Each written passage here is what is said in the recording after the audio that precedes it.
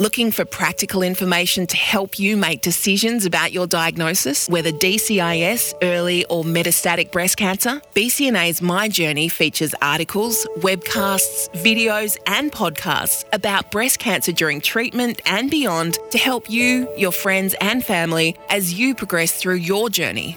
It also features a symptom tracker to help you manage the changing symptoms you may encounter during your own breast cancer experience. My Journey. Download the app or sign up online at myjourney.org.au. Welcome to Upfront, where each episode focuses on a different issue about breast cancer. Today's focus is a little different. It's about being upfront and acknowledging the impact of a breast cancer diagnosis, which of course is different for everyone. Reflecting on a difficult time is not easy, especially when often the mindset is to move forward. Peta Murphy is a federal parliamentarian. She also has metastatic breast cancer. First diagnosed at 37 and then again at 46, just 2 days after she was sworn into Parliament. We invited Peta to put a rear-view lens on her life with breast cancer and write a letter to herself. Please exercise self-care when listening to this podcast, as the content may be triggering or upsetting for some. Peta, over to you. So let's start at the start. When you first find the lump in your breast, you are, of course, going to decide that you're about to die. This will not be true, as you've probably worked out given that future Peta is writing to you. In fact, that lump will not even be cancer.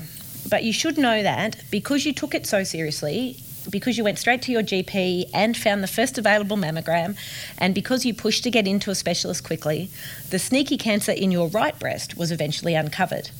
And if it hadn't been, you may not be receiving this letter from future Peta. That initial shock of receiving a diagnosis, particularly when it wasn't the lump that you discovered. Yes, it was a shock. And what I remember is, obviously my husband was with me, and we were supposed to be moving to America a week later, so we were literally staying in one of our friends' spare rooms and everything we owned was packed up. So we went from the Jane's rooms to the mall to check to make sure our health insurance was sorted. I bought a pair of pyjamas from Cotton On. We went back to my friend's house and I was so tired, I just left my poor husband all by himself in the lounge room and I went to bed and went to sleep. Yeah, passed out, probably just shock and overwhelm. I think so. I think that's what it was. So it's very easy now to write to yourself and say, it's not very easy at all. It's quite hard. Yeah, don't be a drama queen. Yeah. But it was real at that time, wasn't it? Oh yeah. And I mean, I'm not saying that I shouldn't have reacted like that. And you know, I'm sure everyone reacts differently. But I was, looking. I can almost see myself. I can almost sit on the roof and look down and see myself being in an episode of Days of Our Lives. And I think, we just hear the word cancer, don't we? And we do think that we're going to die, notwithstanding that intellectually we know that treatment is so much better than it used to be. It's a really hard thing to wrap your head around. You were clearly vigilant about checking, even though the cancer that was discovered wasn't the lump that you actually found in your breast. It was actually turned out to be behind the chest wall, which could only be discovered by MRI, not by routine checking. Well, I wasn't checking my breasts at all. I was 37, just turned 37. We were about to move because my husband had a great job and left it a little bit late, but that was the year we were going to try to have a family. And I had some plans about some study. And literally I was in the shower. We were in Adelaide going to a friend's wedding and I was in the shower getting ready. And I went, that lump wasn't there this morning. I'd never felt it before. And I'd been sick. I'd had the flu, which is kind of a reoccurring theme for me, but I'd been quite sick with the flu. I was a barrister, so I was junior counsel in a murder trial, which had been incredibly stressful. So I was run down, not feeling well, which is why when I found the lump, I thought to myself, well, obviously you've got end-stage cancer because you've been so sick. And lump wasn't cancer and the flu was the flu. And then partly because I was going overseas, partly because, honestly, I am just the sort of person that if there's something that seems a bit wrong, then I can't put it out of my mind. I have to go and investigate it. That was a Saturday, and I think I was in to see the GP on the Monday. Let's hear a bit more from your letter. Sure, it wasn't entirely necessary for you to react to the news like a character from Days of Our Lives and through a flood of tears ask, how long do I have to live? But to be honest, it won't be the last time you act like a drama queen. It's okay. It does not feel like it right now, but you are in fact incredibly lucky. And never forget this. You know it, but make sure you remind yourself frequently. You are in fact fortunate. You got in to see a specialist and were able to start your treatment quickly. You have a supportive partner and extended family. You are financially secure. Too many women in your situation do not have any of these, and in addition to dealing with being told they have cancer, are wondering if they can still work, how they will pay the bills, who will look after the children. Your friends and family want to help. It feels very strange to have people make and deliver food for you, for bunches of flowers to turn up at the door, to receive messages of support from people you do not know well. Let them help. Again, not everyone has a network of support. Eat the food if you like it, pretend you ate it if you don't. Enjoy fresh flowers, but only answer the phone or return messages if you want to. You will find yourself playing the role of emotional support to other people, letting them know that your prognosis is excellent once you go through the treatment. I know you want to do this, but just occasionally listen to Rod when he tells you to put the phone away and just enjoy going for a walk with him. You can always call people back later. So Rod, your husband. Yes. It seems to be a very common thread for people who are diagnosed with breast cancer when they receive this tidal wave of support, but somehow they end up supporting others. Yeah, because it's really hard to see your family and friends get this bad news about you and be worried about you. And you want to make sure they know that it's going to be okay. And I think I said in a speech I gave, for me at least, you're really grateful for the support that people give you, but kind of resent the fact that you need it, which I know sound like two conflicting emotions, but for me that's a bit what the cancer journey is about, conflicting emotions. Accepting help for many people is just so hard. Yes. And you obviously are reminding yourself there that you need to do that.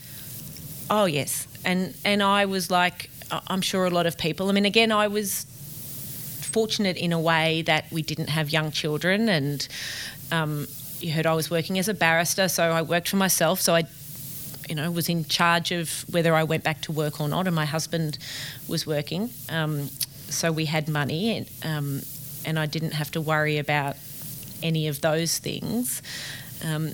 But there was also a part of me, at least, that wanted to be strong and show that I was in control.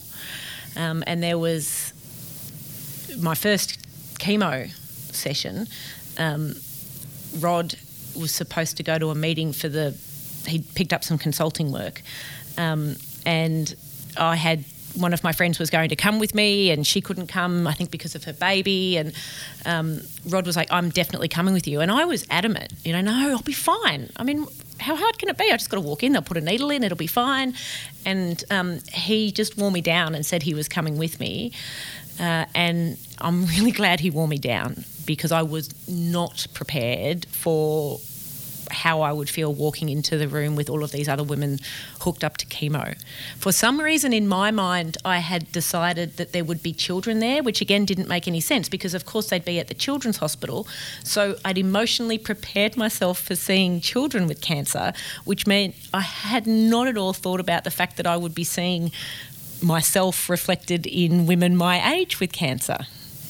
And you found that confronting? I found it really confronting, yeah. And I don't know, the operation was hard and all the rest of it, but, chemo, I guess, is what we associate with cancer, right? So having the needle and the poison going into my body, I was really glad that Rod refused to listen to me and he came. And to be honest, it's not the last time that he has refused to listen to me and has come to a medical appointment. And I've been very glad that he's been there. It must be very hard when not only are you, but you're perceived as extremely capable and get things done and let's get on with this type of person, to actually acknowledge and accept that vulnerability. Yes. Vulnerability is okay and accepting support is okay, because that's how I've always seen myself, as just pulling myself up and getting things done. And like everyone else, like every other woman on the planet, I've been really insecure and have doubted myself, and relationships and career, not that we ever like to acknowledge that, but absolutely I've been through all that. But during those times, and my friends will say this, I've always been able to portray myself as strong, and maybe people didn't know how I felt deep down, but for me, that has been really important. But you just can't always be strong when you're the person who's going through treatment, and it is a good thing to accept the help of others. I'm still not good at it all the time, but I'm much better at it.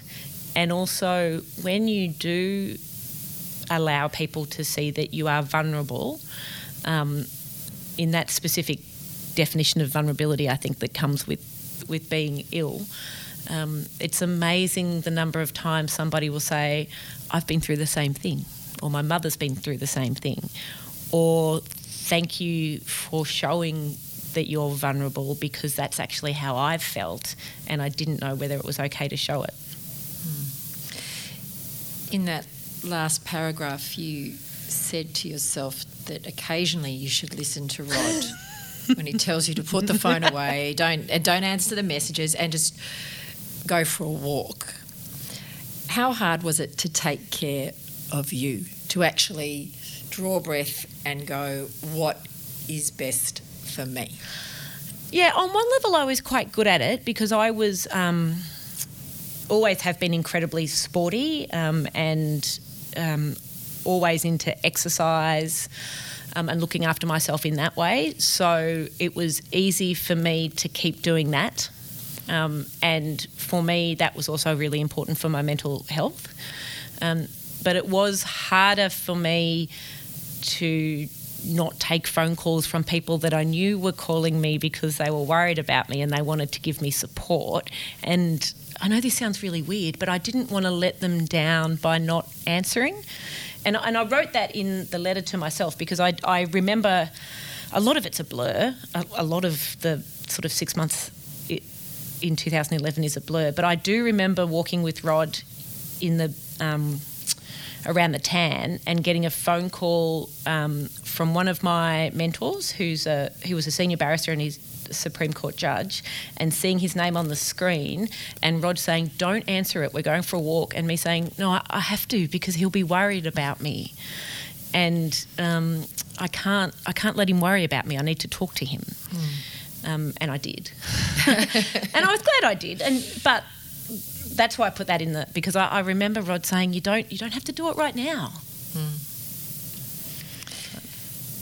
I feel like some dark moments are coming up in your letter to yourself. Probably, yes. Oh, yes. No, the next paragraph is the dark humour.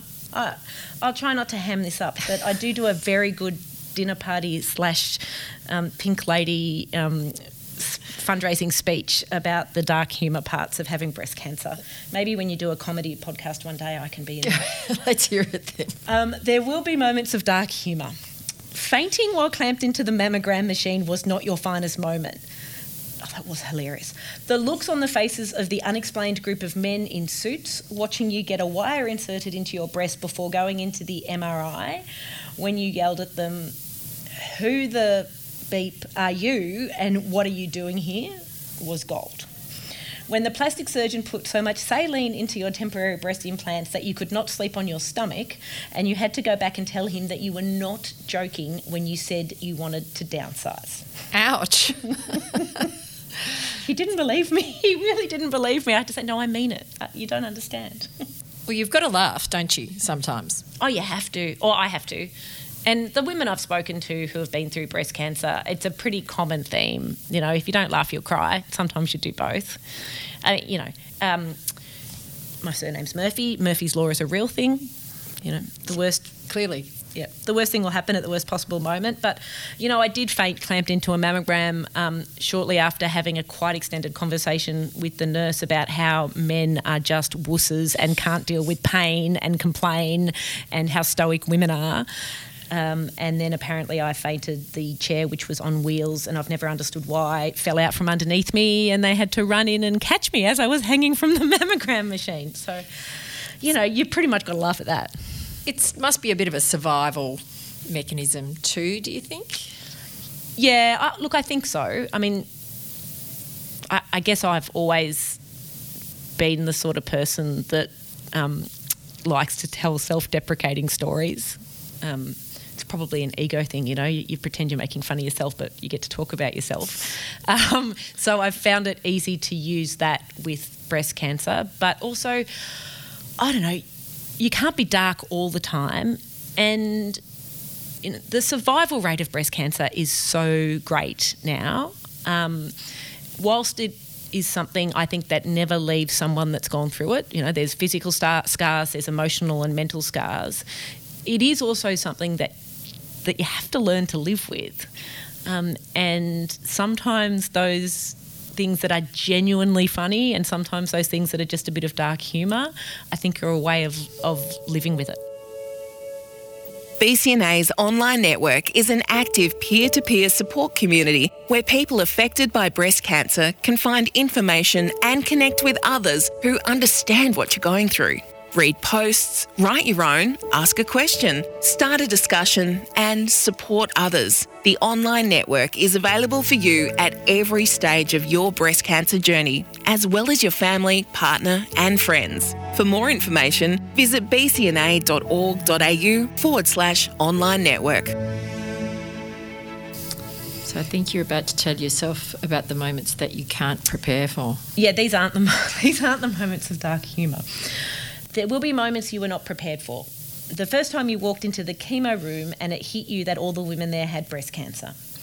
When the doctor said you should get some eggs frozen because chemo at your age could make you infertile, and you realised you may never have children. And the subsequent many unsuccessful rounds of IVF proved her correct. The night before your first chemo, when you thought you had lost your mind, but you realised it was the pre-chemo steroids. You will become both stronger and more fragile. You will learn to display vulnerability without fear of appearing weak. But don't get too carried away. You will still be yourself with all of your existing flaws and good points. To have the whole diagnosis and let's freeze your eggs so that you can get back on track, so to speak, Yeah. when this breast cancer is treated. And then to have that not work out too must have not only been something that you didn't prepare for twice. Yeah, and look, I mean, obviously it was terrible. Obviously it was a really hard journey. My body did get beaten around a fair bit for a few years there, and I'm sure the listeners know what hormones do to you. The other thing, and it's Rod, my husband's story, to tell how he felt. But, you know, he was going through it too. And he was amazing because he wanted to be there for me at every juncture. And at times when I wasn't able to be tough and I put my feelings onto him, you know, he was also obviously going through something. Because it was his dream of children that wasn't going to happen either. And he was watching his wife be sick and, you know, and he was then and now genuinely amazing. And again, that's one of those things that not everybody has that. And that's what I try to remind myself. You know, I was very fortunate that I had and still have Rod. But it's also very hard to watch someone you love try to be so strong for you all of the time. And a lot of our advocacy, those of us who have had breast cancer and are privileged to be in a position to do advocacy, is obviously about making the treatment better and the journey better for women and making it cost less. But we have to, I think, sometimes remember the partners, whether they be male husbands or female wives or children or best friends, or sometimes your partner is, your mum or your dad or whoever it is that does the journey with you. It is hard for them too. It really is. We talk about, or you have talked about, reminding yourself that you're very fortunate. That must be really hard when the blows seem to keep coming. Yeah, and look, I think you're allowed to say that life is not fair when you want to and rail a bit. And I'm not a psychologist, and maybe a psychologist will say something else, but in the end, you can't stay in that railing life isn't fair space, because it just is unhappy and unhealthy. And that is not to say it wasn't shit, because it was, and it still is at times, just crappy. It just is. And my personal view is that there is no rhyme nor reason. I had a woman contact me in my community. She went and had a test after I gave my first speech in Parliament telling ladies to check their breasts, and it turned out she had breast cancer, and she's, a decade or so younger than me, and she's got kids, and she's just found out she's got metastatic, triple negative breast cancer, and she sent me a message asking what she'd done wrong. She's done nothing wrong. Life just isn't, there's no rhyme nor reason to it. And if you've got religion, hold on to it. But, I just don't think that it's not that you've done anything wrong. Did that resonate with you though, that line? What have I done wrong, or why me? Oh, yeah. I'd be lying if I didn't say that. Honestly, why me? Like, I'm healthy, I eat well, you should see what my husband eats. I, at various times of my life, have had a bit too much to drink at a party, but I'm not much of a drinker. I've never smoked. I've been an athlete. Honestly, why on earth would I get cancer? Because you do. Just because that's what happens. And there are lots of things that we can do to reduce our chances of getting cancer, and we know the things that are carcinogenic and the things that aren't. But after I had the first breast cancer, and the Victorian Cancer Council put out research that said any amount of alcohol increases your chance of a recurrence of breast cancer, I didn't drink any alcohol for 18 months, even though I wasn't even a big drinker. I was like, well, how is this fair? It came back. Sorry, the letter, I've just, spoiler alert. Jumped ahead on your letter. Spoiler alert, it came back. But how long can you say it's not fair?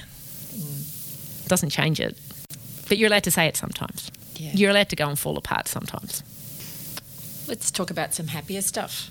Oh, yes. There's triumphs. Please. Yes, this is where I get to boast to myself. There will be moments of triumph you would not otherwise have experienced. It's a long story, but at the end of your 3 months recovery, you will win the US Masters 35 Years Squash Championships at Harvard University. You will spend 2 years as a senior public defender at Legal Aid. And most amazingly of all, you will get elected to represent your community in the federal parliament. You will take everything you have learnt about the health system, yourself, what it means to have cancer, and you will use that to become someone who can make a difference to the lives of other women and men. And as your mother says to you, things always happen for a reason. Which I don't actually believe, but it makes you feel better. You took the words straight out of my mouth, and I'm sure out of the mouths of many listeners going, really? But there's no reason that you got cancer, but there might be a reason that you got cancer that you can use to make yourself and other people feel better. So you can't determine what happens to you, but you can determine how you react and how you move forward from that. And boy, did you, and then some. I did, and I am doing my best. How does your experience make your position in the federal parliament even more meaningful? Because I can and I do talk with authority about what it means to have had or to have cancer, and people, to be honest, have to listen to me. And if I didn't have that personal experience, then I could be an advocate in the Parliament, and I think I could make a difference, but I wouldn't command the same silence when I stand up and say, I want to talk about breast cancer. So many times we hear people say, you don't know until you know. Yeah. And look, I want to make this clear. I actually don't think that you have to have experienced something to be able to be an effective representative for it, particularly in politics, right? So I'm not a mother, but I don't see any reason why I can't be a very passionate and knowledgeable advocate for childcare and better education, which I talk about all the time. So don't get me wrong, I don't think that there is a necessary connection, but I think that if you do have a connection to something as unfortunately common and visceral and life-changing as breast cancer, then that can be that much more powerful to make people really understand what it's like to have it, and really understand that it's not just a political slogan when you say MRI tests should be funded. You know, you can actually say, as I have, it literally saved my life that I was wealthy enough to be able to afford $1,000 out of pocket for an MRI, because that's what I paid. With 3 days notice that I needed one, I was able to pay for it. Now, imagine if I couldn't, I would not be here talking to you. So that's more powerful than simply saying, I believe in universal access to healthcare, I think. Very, very much more powerful. And the next bit of your letter is pretty powerful too. Okay. Finally, and this bit sucks, you will think that your cancer journey is pretty much over, aside from the scars and the insights. But almost exactly 8 years from your first diagnosis, you will find out that your cancer has come back. You have metastatic breast cancer. It is in your bones with a couple of tumours that grew out of your sternum. You are now the poster girl for Murphy's Law, because you will get this diagnosis a couple of months after getting elected to the federal parliament, just days after being sworn in, and 2 weeks before giving your big first speech. But listen carefully, drama queen. You will be angry, you will be distressed, and you will rail that life is not fair. And of course it's not. You will blame yourself because you listened to GPs who told you that the pain in your chest was nothing to worry about. You will wonder why you did everything right and followed every piece of medical advice you were given, but this still happened to you. It will be almost unbearable to have to tell your family and friends. You will feel all of this, and you will feel it in waves. But you will also use that strength, that acceptance of vulnerability that your previous diagnosis gave you. You will take a deep breath, and you will choose to use this latest bump in your life journey to make a difference. Because remember, you are fortunate. There is excellent treatment available, and you have the privilege of serving in the federal parliament. Use that privilege to help other people living with cancer feel less alone, to push for better cancer treatment and services, and to show your community that it is possible to demonstrate strength and vulnerability, acceptance and determination, illness and well-being. So, angry is a word that I would expect many people would identify, whether it's a first or, in your case, a second diagnosis, and metastatic. Yeah, I was really angry. Well, first of all, I was kind of in shock and denial, so much so that I told Roddy he didn't have to come to the appointment. I said, it's fine. They just said there's, I don't know, like a tumour or something, but don't worry about it. I'll just go on my own. Luckily, he turned up in the GP waiting room. And then I was angry, honestly. I cannot tell you the language I used, my poor GP. I was really angry. Occasionally, I'm still angry. But you can't let the anger consume you. You can go for a run. Which might release a bit of the build-up. Yes. or ride an exercise bike. I'm a big advocate for spin, everyone out there. If you've got a little bit of anger you need to get rid of, do yourself a 30-minute interval HIIT class. You'll be too tired to think about how angry you are. So this is a letter to yourself, and yet this only happened last year. July last year.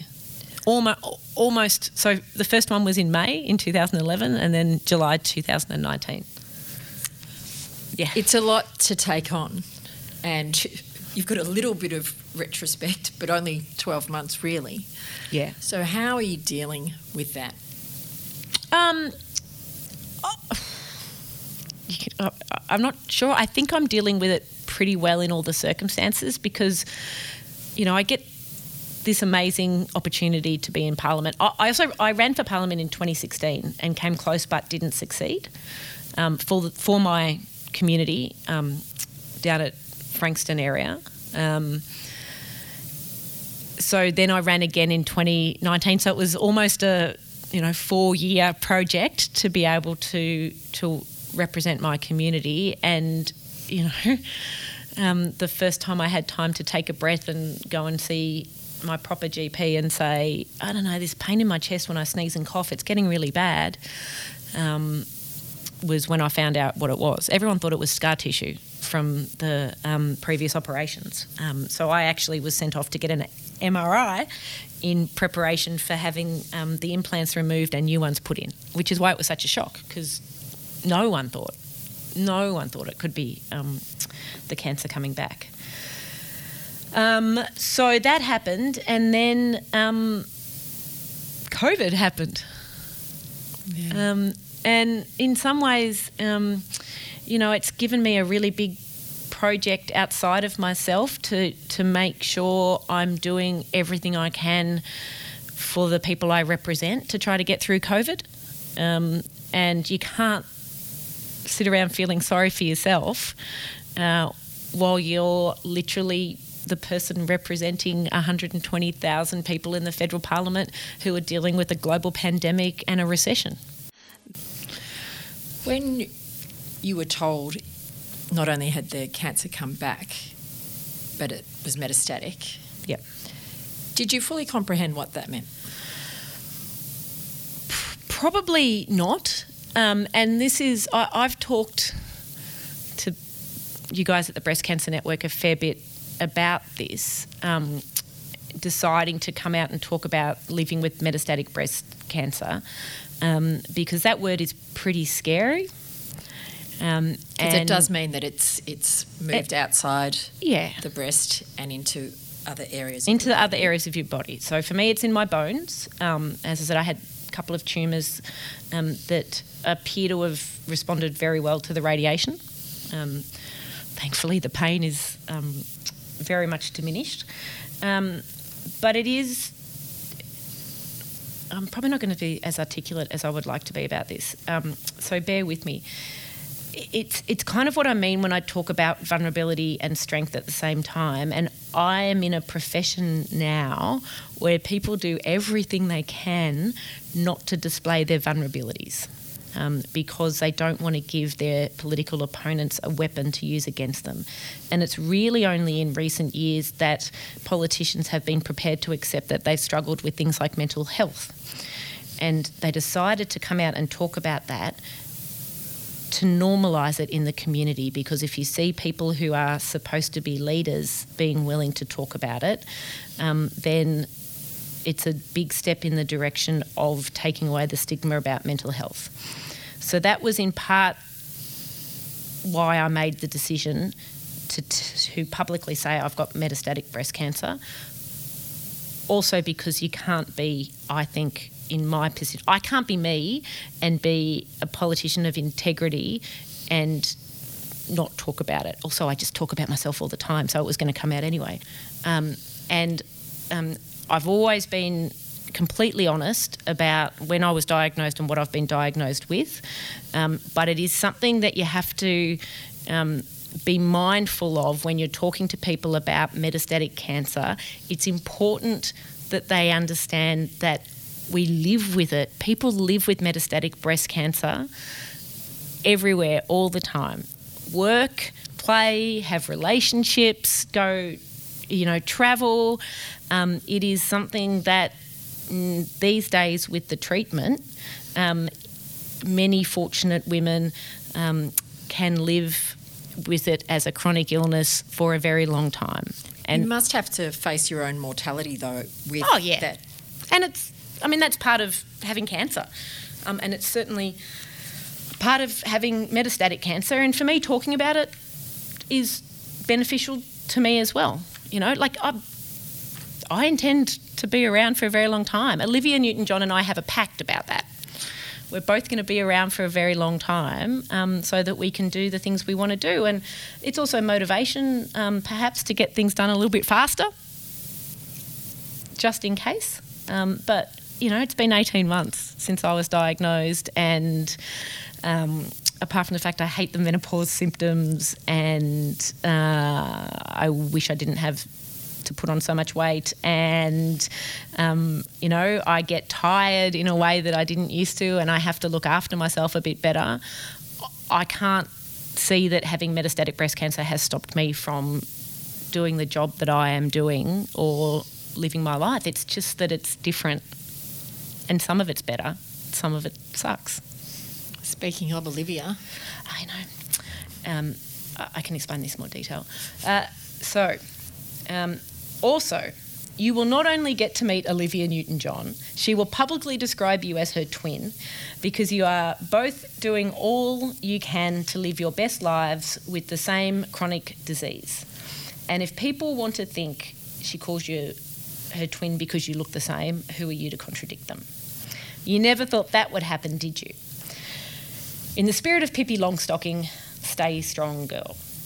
Peter. How did you feel about writing that letter to yourself? Oh, it was hard. We had to put this podcast off, remember, because I hadn't written my letter yet. So you're putting it off? I was putting it off. Once I started it, it was pretty easy. What was the hard bit? Starting it. What do you think it was? You didn't want to go there? Oh, yeah, and I don't know. I mean, this is going to sound weird because I've just spent a long time talking about myself and how I feel about things. But, it is hard to delve into your own emotions and put yourself out there. Like, I don't pretend that any of this is easy. It's hard, and it's not also for everyone, is the other thing that I want to make sure gets into this podcast, is that just because I've chosen to live my life with cancer in this way doesn't mean that everyone has to choose it. And if you want to,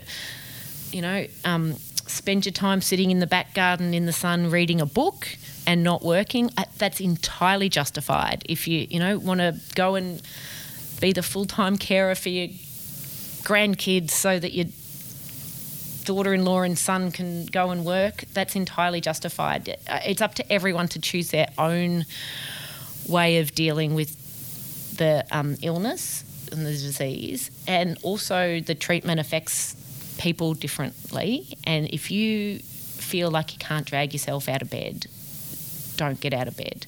If it goes on for a long time, maybe actually do get out of bed and go and talk to your doctor. But, every now and then, don't get out of bed.